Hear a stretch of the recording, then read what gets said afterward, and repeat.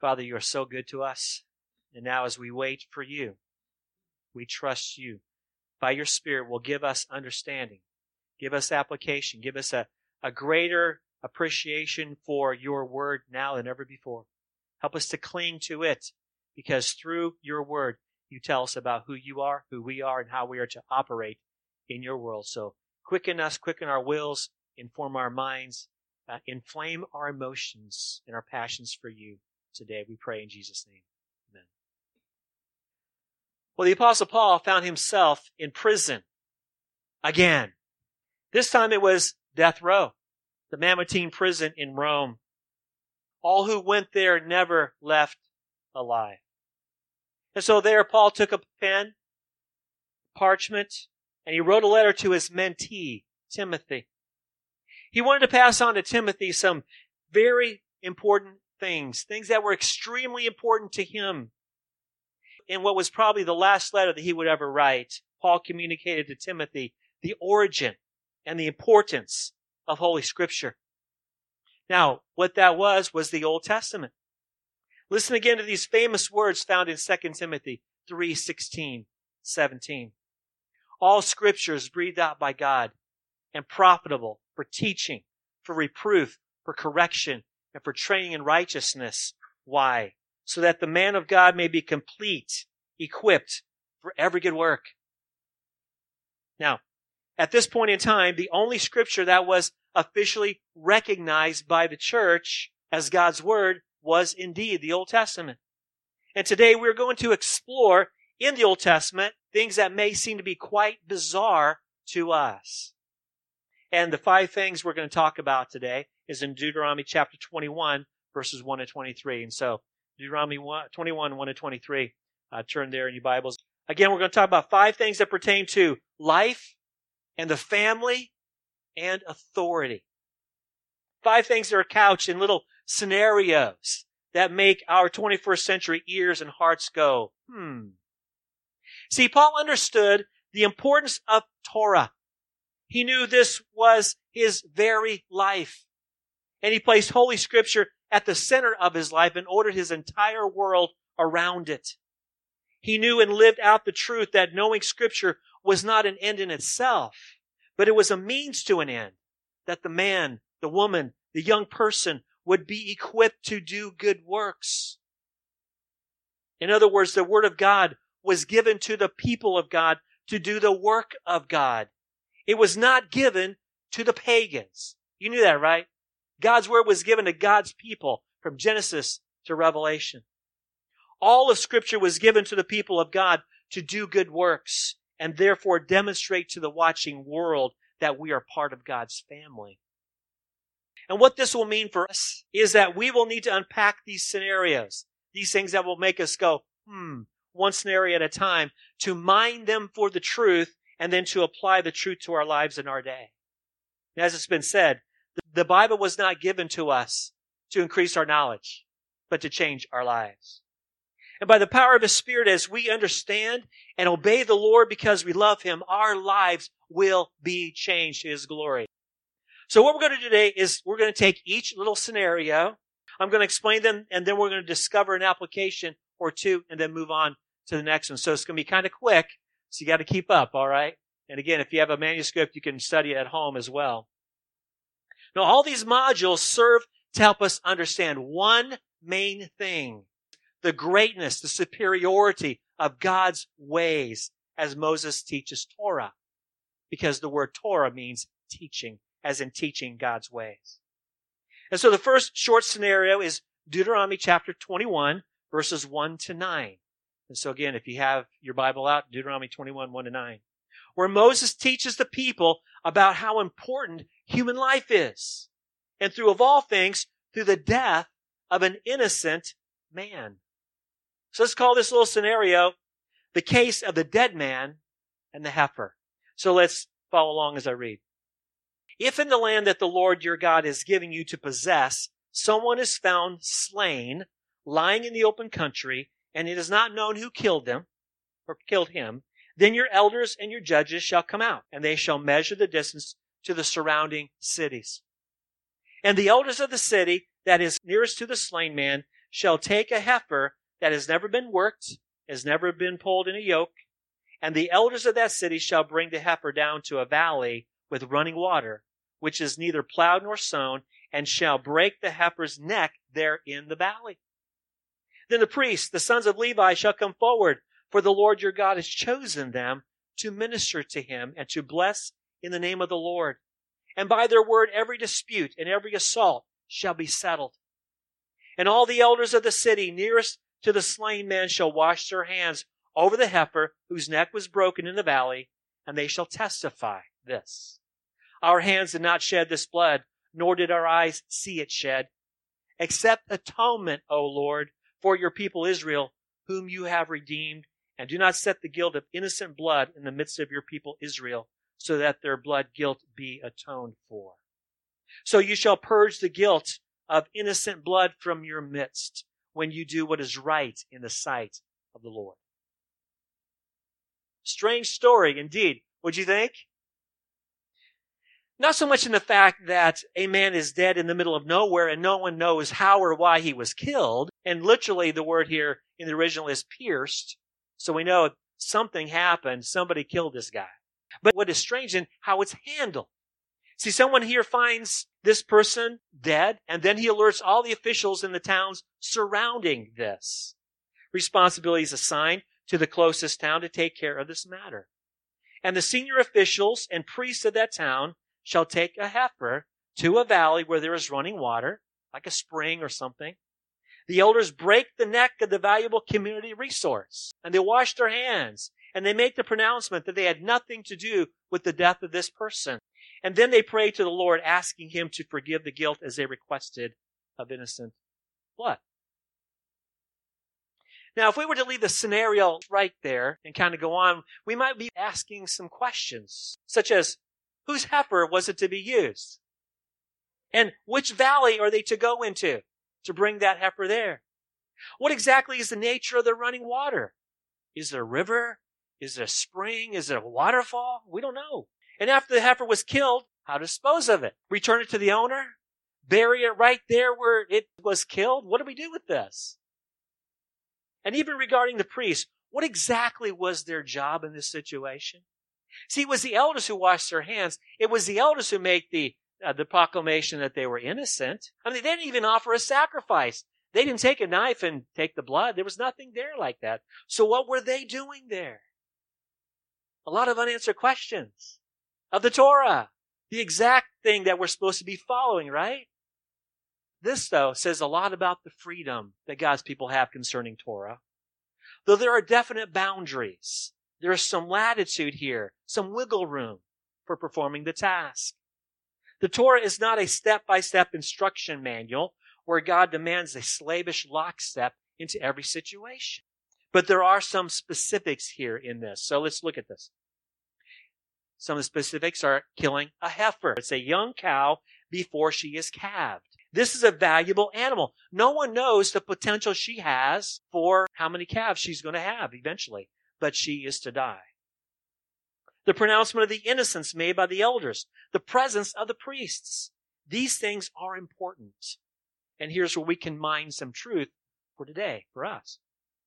The point is how important God considers life. And that's the bottom line here. He considers life to be very important even in a fallen world. And so should we. There are many lessons here that we can learn about this. I can go all day, just this one. But let me just give you one. Life is most precious. Would you agree with that? People are not things that we throw away. In the community, Moses directed the people to treat the death of this apparent stranger with the utmost of dignity and respect. They and we feel it, don't we, when death happens? In Israel's case, the elders had to take the time to put to death a valuable resource in the community. It was a heifer. They went through the ritual declaring their innocence regarding a dead man, this deceased image bearer of God. But it was not enough, though, to merely declare their innocence, though. A person is dead, and he did not die by natural causes. And even though the elders did not contribute to his demise, they pleaded with the Lord that he would not lay sin upon them. It's important to note, though, that the forgiveness they sought was because they were God's redeemed people already. They had access to forgiveness by Yahweh because they were in covenant relationship with the Lord. They were walking in his ways, but a fellow imager of God was now dead. And so for us, I hope you can see it. For me anyway, the application is obvious. Millions of unborn children in our day, whom we don't know, do we? They are people lying, as it were, in an open field. We all feel the immense loss, don't we? How valuable is each little person inside the womb? The elders in our country, as it were, have been working for a long time to bring the Supreme Court, again, to a moment of clarity. And now that they've declared Roe to be dead, how we need to continue to press the issue, don't we? We need to get rid of abortion completely in our country, everywhere. And we need to, at the very least, vote pro-life congresspeople in all areas and all offices in our country. And for us at Grace United, we can contribute as well of our time and our resources to places like, the East End Pregnancy Center, right? Yeah, Donna loves that. We're to speak with others and to others with clarity, with truth, with the facts, and not back down. Let the enemies of life say what they will, and may the Lord give us the courage to speak the truth because we love our neighbors, both born and unborn. Now, of course, the issue concerning Israel there in this passage was more than just an elder level, as it were. The priests were present as well to observe this, as it were, God giving approval of what was happening here. God's people were to plead over the loss of innocent life so that he would not lay guilt upon them. In our day, God should be judging us right now, but he has given us mercy. In our day, regarding this heinous crime against God's unborn imagers, millions who we don't know, how we need to continue to pray that the Lord has mercy on us. Even if we have not contributed to the loss of life regarding abortion, we can still join others in our area of the spiritual battle as we pray. And so what does Torah teach us about life in this scenario? His people are to respect life in the presence of the Lord. People are not things that we throw away. All of life is sacred to the Creator. Death in the midst of our fallen world is to be treated with the utmost seriousness. Second scenario is one that we covered a couple weeks ago when we were talking about Israel going to war, and it has to do with female POWs. When Israel went to battle and a soldier saw a beautiful girl among the captives, he was allowed to take her for his wife, but he must treat her humanely. He must allow her to grieve the loss of her family. He takes her into his home, and he can't consummate the marriage for an entire month. And he provides for her all that she needs. Her head is to be shaved, all hair cut off, her nails to be cut, and she is to wear clothing suitable for mourning. And after a month of allowing her to grieve, then consummate the marriage. And at some point along the line, if the soldier no longer wants to stay married to this woman, she is free now to leave his house free and clear. She is a human being, now no longer a POW. She can live as a free person in Israel, even though she's a foreigner. And so the principle here is clear, I believe. We treat our enemies as imagers of God. Jesus says that we are to love our enemies, pray for them, meet their needs. And I said several weeks ago that as ambassadors of King Jesus, there are many pockets of resistance in his kingdom. And those pockets of resistance are our enemies. Spiritual giant Francis Schaeffer, who was promoted to heaven decades ago, said some really good things in this regard. He said we're to be absolutely ruthless in exposing the error of these people, of these resistors against God's authority, all the while seeking to do them good and meeting their needs where possible. We absolutely obliterate their positions, but we love them. It ought to be understand for us to know the Word of God and learning how to absolutely destroy the arguments of the enemies of King Jesus. And one person put it this way: we are to be tender warriors. Tender in the way we treat our fellow imagers of God as our equals. We seek to meet their needs, but as warriors, we go all out and destroy their positions. But we treat them as the precious souls that they are. So what does Torah teach about living in a fallen world, confronting rebellious imagers of God? We speak the truth in love to fellow Christians. That's what Ephesians 4 tells us, speaking the truth in love. However, we speak the truth to the pagans because we love them. See the difference? Truth and love to Christians, but the truth because we love them to the pagans. There's a big difference between the two, because they're not going to appreciate what we have to say, and they're not going to think that we love them. But we speak the truth anyway. Many rebellious, unsaved people will not appreciate our ministry. How many of us have been accosted because we dared to speak the truth to people? But no matter, we are to be faithful to the King regardless of how they treat us. We are the King's servants. We are the King's warriors. And we're looking for pockets of resistance against the King's authority. Scenario number 3 has to do with harmony in the home. And let's read verses 15 through 17. Deuteronomy 21. If a man has 2 wives, the one loved and the other unloved, and both the loved and the unloved have borne him children, if the firstborn son belongs to the unloved, then on the day when he assigns his possessions as an inheritance to his sons, he may not treat the son of the loved as the firstborn in preference to the son of the unloved, who is the firstborn. But he shall acknowledge the firstborn, the son of the unloved, by giving him a double portion of all that he has. For he is the first fruits of his strength. The right of the firstborn is his. How applicable is this, huh?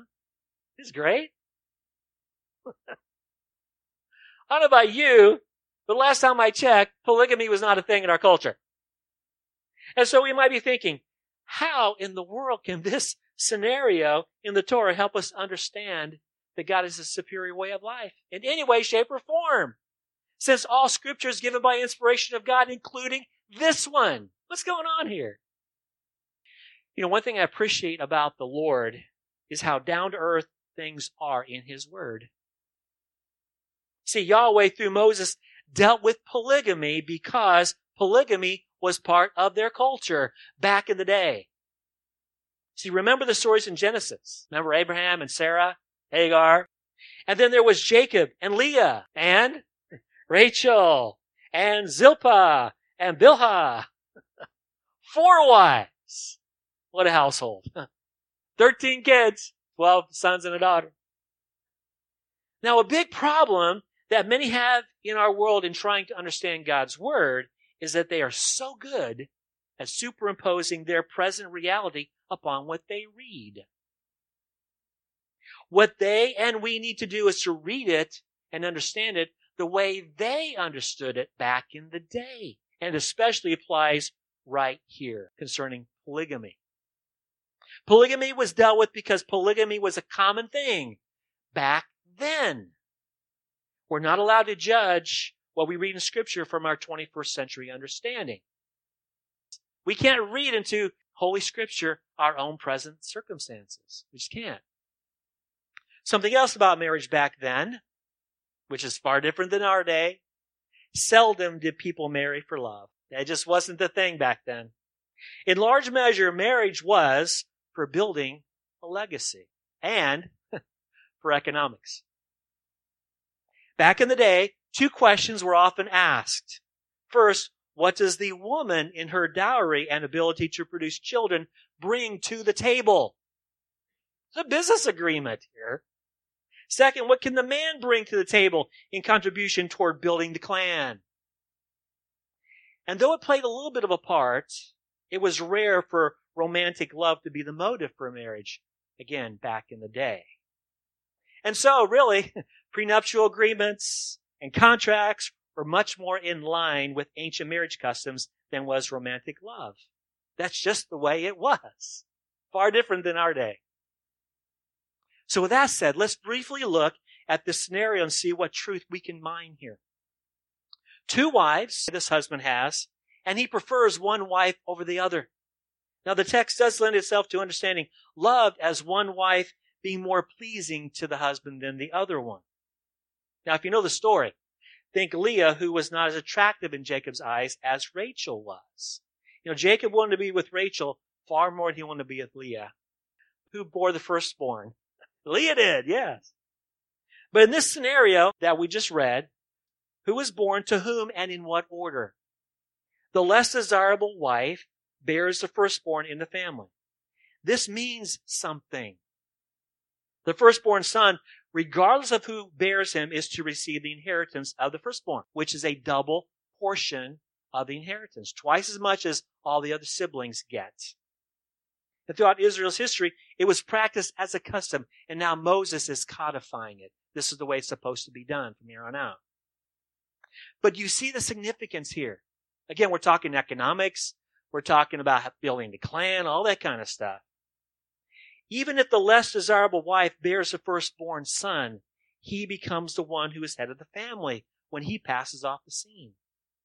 Regardless of how he feels about things, if he wants to be faithful to the Lord, then he is going to need to be on good terms, firstborn son, and his mother. Dad is not allowed to play favorites when it comes to doling out the inheritance. There is a specific thing he has to follow if he's going to be faithful. And so the principle is clear. The Torah teaches that a marriage is based on the rock-solid foundation of covenant, not the mushy marshmallow of romantic love, otherwise known as being what? In love. See, when 2 people get married because they are in love, what's the danger? Falling out of love. And when this happens, how many people conclude, I'm no longer in love, and so I've got a right to be in love. And so now I need to go and find somebody to be in love with. So what happens to the marriage? Covenant breaks. But Yahweh shows his faithfulness with his people by means of a covenant. Remember how God cut a covenant with Abraham? It was demonstrated by dividing animals and God passing through the bloody trench. As Christians, Paul said that marriage is a picture of Christ and the church. And Christ, the bridegroom, established a new covenant with his bride. How? By shedding his blood in the covenant. Jesus died to secure a marriage relationship to his bride. As Christians, we stand in the covenant Christ has made with us individually. As Christian husbands and wives, we stand in covenant relationship with one another. Paul said it well regarding how Christian husbands and wives are to live out their marriage commitment to one another in that classic passage, Ephesians 5:22-33. Paul to the Christians in Ephesus said that wives are to submit themselves to their own husbands as to the Lord. Not absolute submission, but as to the Lord. Husbands are to love their wives as Christ loved the church and gave himself for her. Guys, how did Christ love the church? He died. See, you wives have it easy. We've got to die. We've got to die to ourselves. We have to die to our plans. We have to die to our agenda. And our ministry from that point on becomes our wives, our children. That's the ministry that God has called men to. See, Christ loved the church, gave himself for her in covenant. These are rock-solid commitments upon which to build a firm foundation, not mushy marshmallows in a sentimental, romantic way. Love is a verb, isn't it? 1 Corinthians 13 style.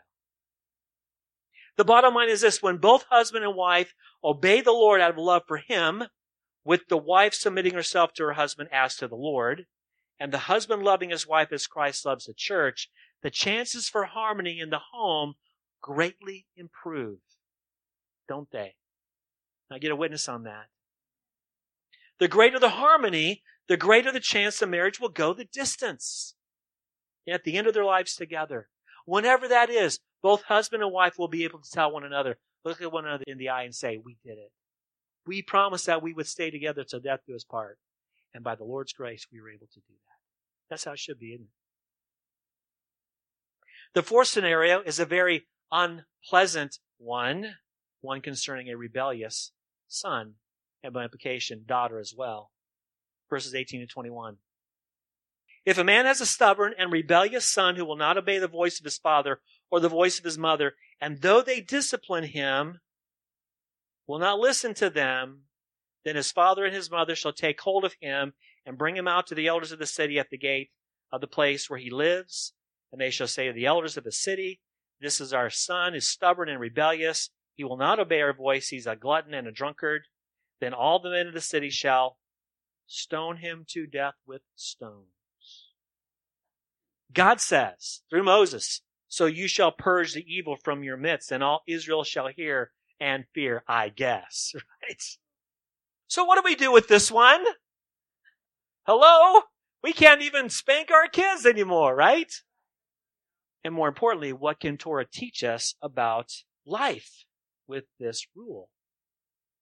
Simply put, this reminds Israel that evil resides in the human heart. So let's look at some details and be brave enough to mine some truth here. First, let me set your mind at ease, all right? I saw and heard this just very recently, as a matter of fact, and I read this too in preparation. There is no documentation anywhere to be found in any Israelite literature where a family actually carried this out to the letter. No one did this, in other words. But that does not mean that we can't learn from this. This is truth, is it not? Let's look at the scenario. How old was this kid in this scenario? He's old enough to party, old enough to live as a rebellious slug, and mom and dad headed up to here.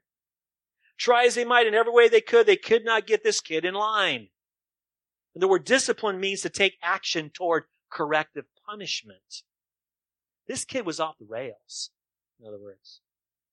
Now Solomon had something to say about these kinds of things, about the nature of children. Proverbs 22:15 says, folly, literally arrested mental and spiritual maturity, is bound up in the heart of a child, but the rod of discipline removes it far from him. This is a principle, okay, because Proverbs are principles. They're religious maxims, wise sayings. It's a good rule of thumb, but it's not true in every case, in other words.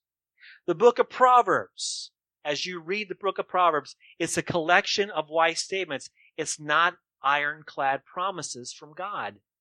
They're true in a lot of cases, but not in every case. And I can't tell you how many times over the years as a pastor, people come to me brokenhearted over the parents' failure to see it lived out as far as Proverbs 22:6 in their kids' lives. Proverbs 22:6 says, and you know it, right? Train up a child in the way he should go. And when he's old, he won't depart from it. Well, guess what happens to so many kids? Trained up in the way he should go, and when they get out there, they go everywhere but the ways of the Lord, right? They're living rebellious lives. Parents who come to me and they through their tears, they pour out their hearts and they say, I did everything I needed to do. But now my kid has gone wayward. What am I going to do about this? What did I do wrong? Is their heart cry. It's my failure, because here's what the Bible promises. Well, again, what's Proverbs all about? These are rules of thumb. These are not ironclad promises. But the answer is simply this, that as parents, these brokenhearted parents, they did practically what every other parent would do. And what they have done. They loved them, showed them a good and godly example, provided for them. In short, these brokenhearted parents gave everything to parents who have godly sons and daughters, what their parents have given them. And so what's the difference between parents who doing everything right, have wayward kids, and parents who do everything right, have godly kids? What's the difference? It's the kid. See, every one of us is capable of having a stubborn and rebellious heart against authority. And to varying degrees, all of us do. It takes the power of God by His Spirit to change us and overcome our stubbornness and rebellion. Thank the Lord for the Holy Spirit in the life of a believer. But back to verses 18 to 21 here. There are many sons and daughters with a free will combined with a sinful nature who become overly stubborn and rebellious in the extreme. Here, mom and dad can't handle him or her. In this scenario, what to do? Mom and dad are to turn their precious son or daughter, maybe in air quotes, precious son or daughter, over to the elders, and they're to stone the kid till the kid dies. God's assessment of this person and the influence he can have over his peers is evil and must be dealt with. But why so harshly? Why the harsh commandment here? In short, God is the fountainhead of all authority. When God's people display an ongoing lifestyle of rebellion against human authority, it is a personal affront to God himself. In Deuteronomy 4, Moses reminds people who Yahweh is and how he delivered them out of Egypt and how he interacted with them on Mount Sinai. He said this, "To you it was shown that you might know that the Lord is God. There is no other beside him. Out of heaven he let you hear his voice, that he might discipline you, correct you, bring you in line. And on earth he let you see his great fire, and you heard the words out of the midst of the fire." God's purpose for his interaction with his people was he might give them loving correction, to bring his people in line with his ways. But when God's people thumb their noses at his authority, there are many pairs of eyes watching this take place. Pairs of eyes in the heavens, and pairs of eyes on earth. The spiritual rebellious beings, they're watching to see if God is going to do something about this rebellion. They think, well, maybe if these guys can get away with it, maybe we can too. Same way with humans. And those also who are looking at this, who are submissive to the will and the Lord's ways, they're saying with horror, how could these people do this? But the truth is twofold. When it's all said and done, all rebellion will be taken care of forever. And second, rebellion against authority is contagious. Think the riots last summer. BLM, Antifa, all these kinds of things. And what makes it worse is when it gets fomented by the media. They call them peaceful protests. And let's not forget what the agenda was. Defund the police. That's the Marxist garbage that's going on. Proverbs 22 tells us that folly is bound up in the heart of a child. Jeremiah 17:9 tells us that the heart is deceitful above all things and desperately sick. Who can know it? As a culture, part of a heart so desperately sick is indeed abortion. Now, Friday, July 24th was a monumental day, wasn't it? Where were you when you heard the announcement? It's great. We'll never forget this. As a nation, we bask in the Supreme Court's moment of clarity. Almost 50 years ago, the third branch of our government, quote, found in the penumbras of the Constitution a so-called right for people to do irreparable harm to our most vulnerable, our unborn children. Almost half a century has come and gone, but because of the evil so many people have, and they're greedy to thumb their nose at God, now we have 64 million of our most vulnerable citizens perished. But God's people have known all along what his will is concerning abortion.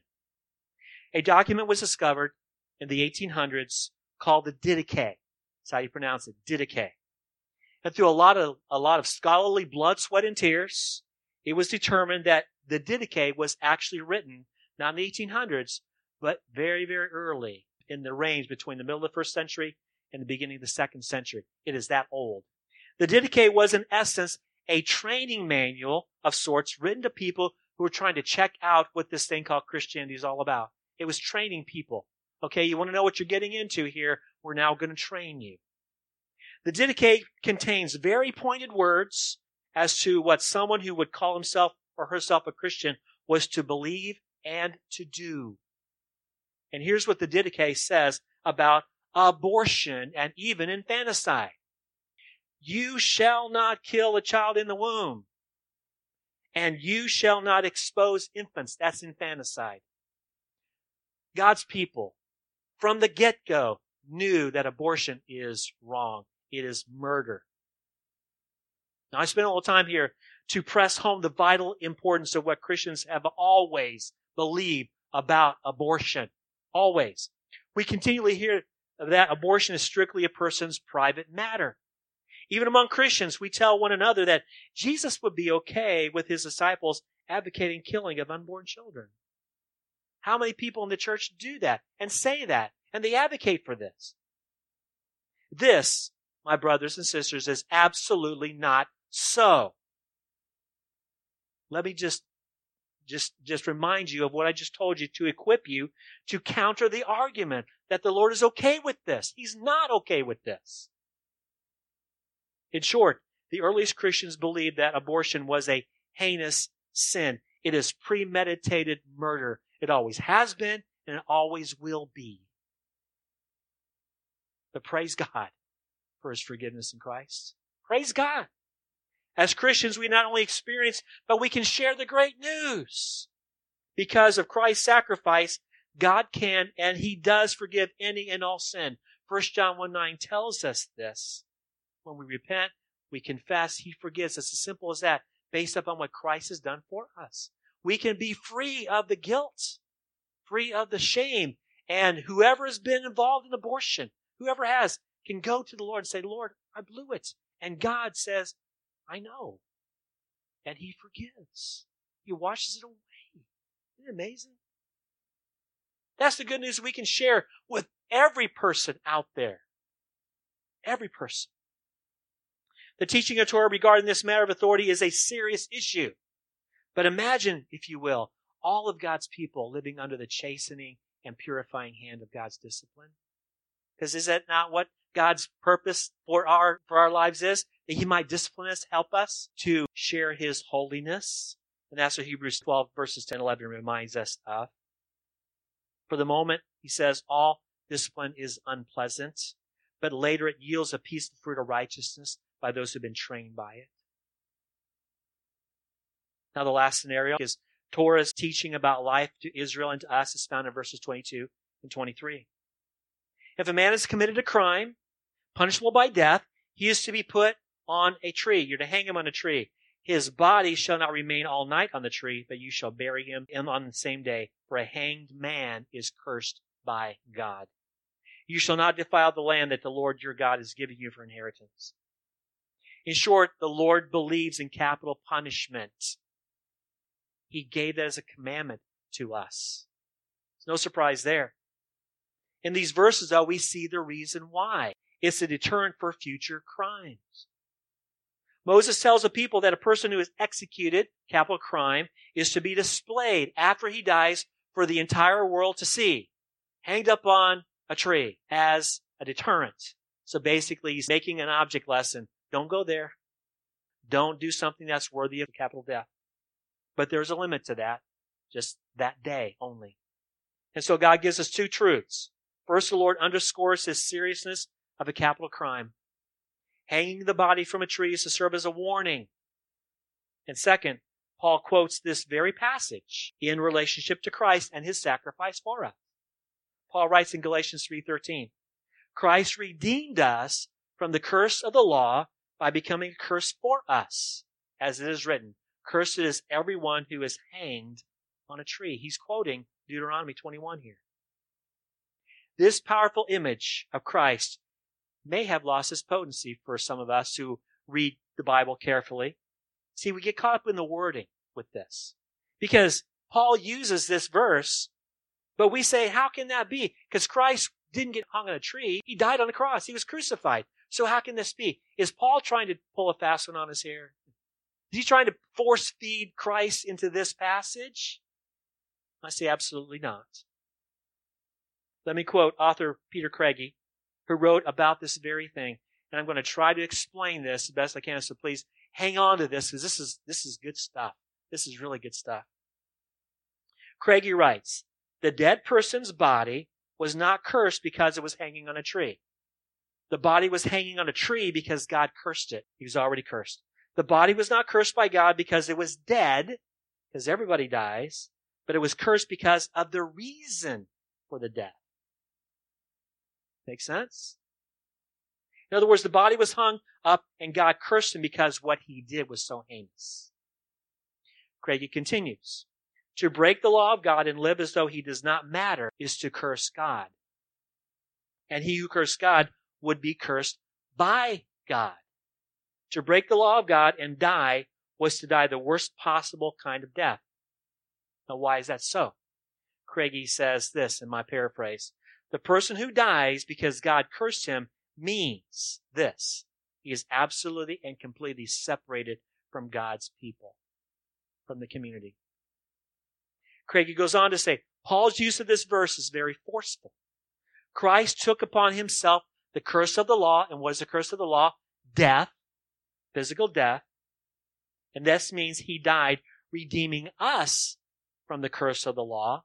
In other words, he died in our place so we wouldn't have to die.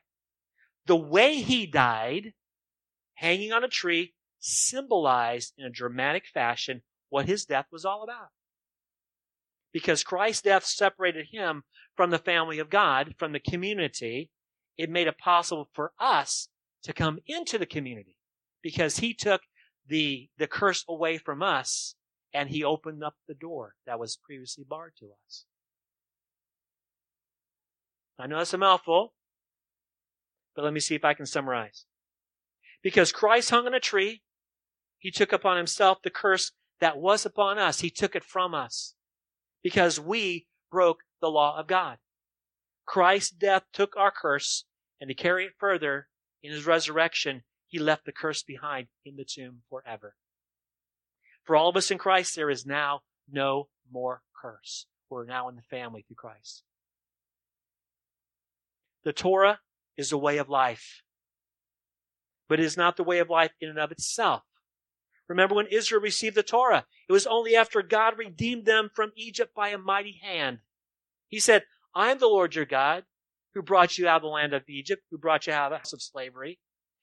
Therefore, you shall have no other gods before me. And he goes on with the rest of the Ten Commandments. God was in a living relationship with them before he gave them the Ten Commandments. And Jesus came and said to them, to the apostles and to us by extension, all authority has been given to me in heaven and on earth. Go therefore and make disciples of all nations, baptizing them in the name of the Father, the Son, the Holy Spirit, teaching them to observe all that I've commanded you. And I'm with you always to the end of the age. Are we not as Christ's disciples to teach the ways of the Lord to all nations? The teaching of God's ways enables us to understand what true life really is. Is this not what our Lord meant when he prayed to the Father and he says, this is eternal life, that they may know you, the only true God, and Jesus Christ whom you've sent? May the Lord empower us to really understand and to know the ways of Torah, for it is the Torah that testifies of Jesus. May we serve him gladly because he is King of Kings, because he is Lord of Lords, and he shall reign forever and ever.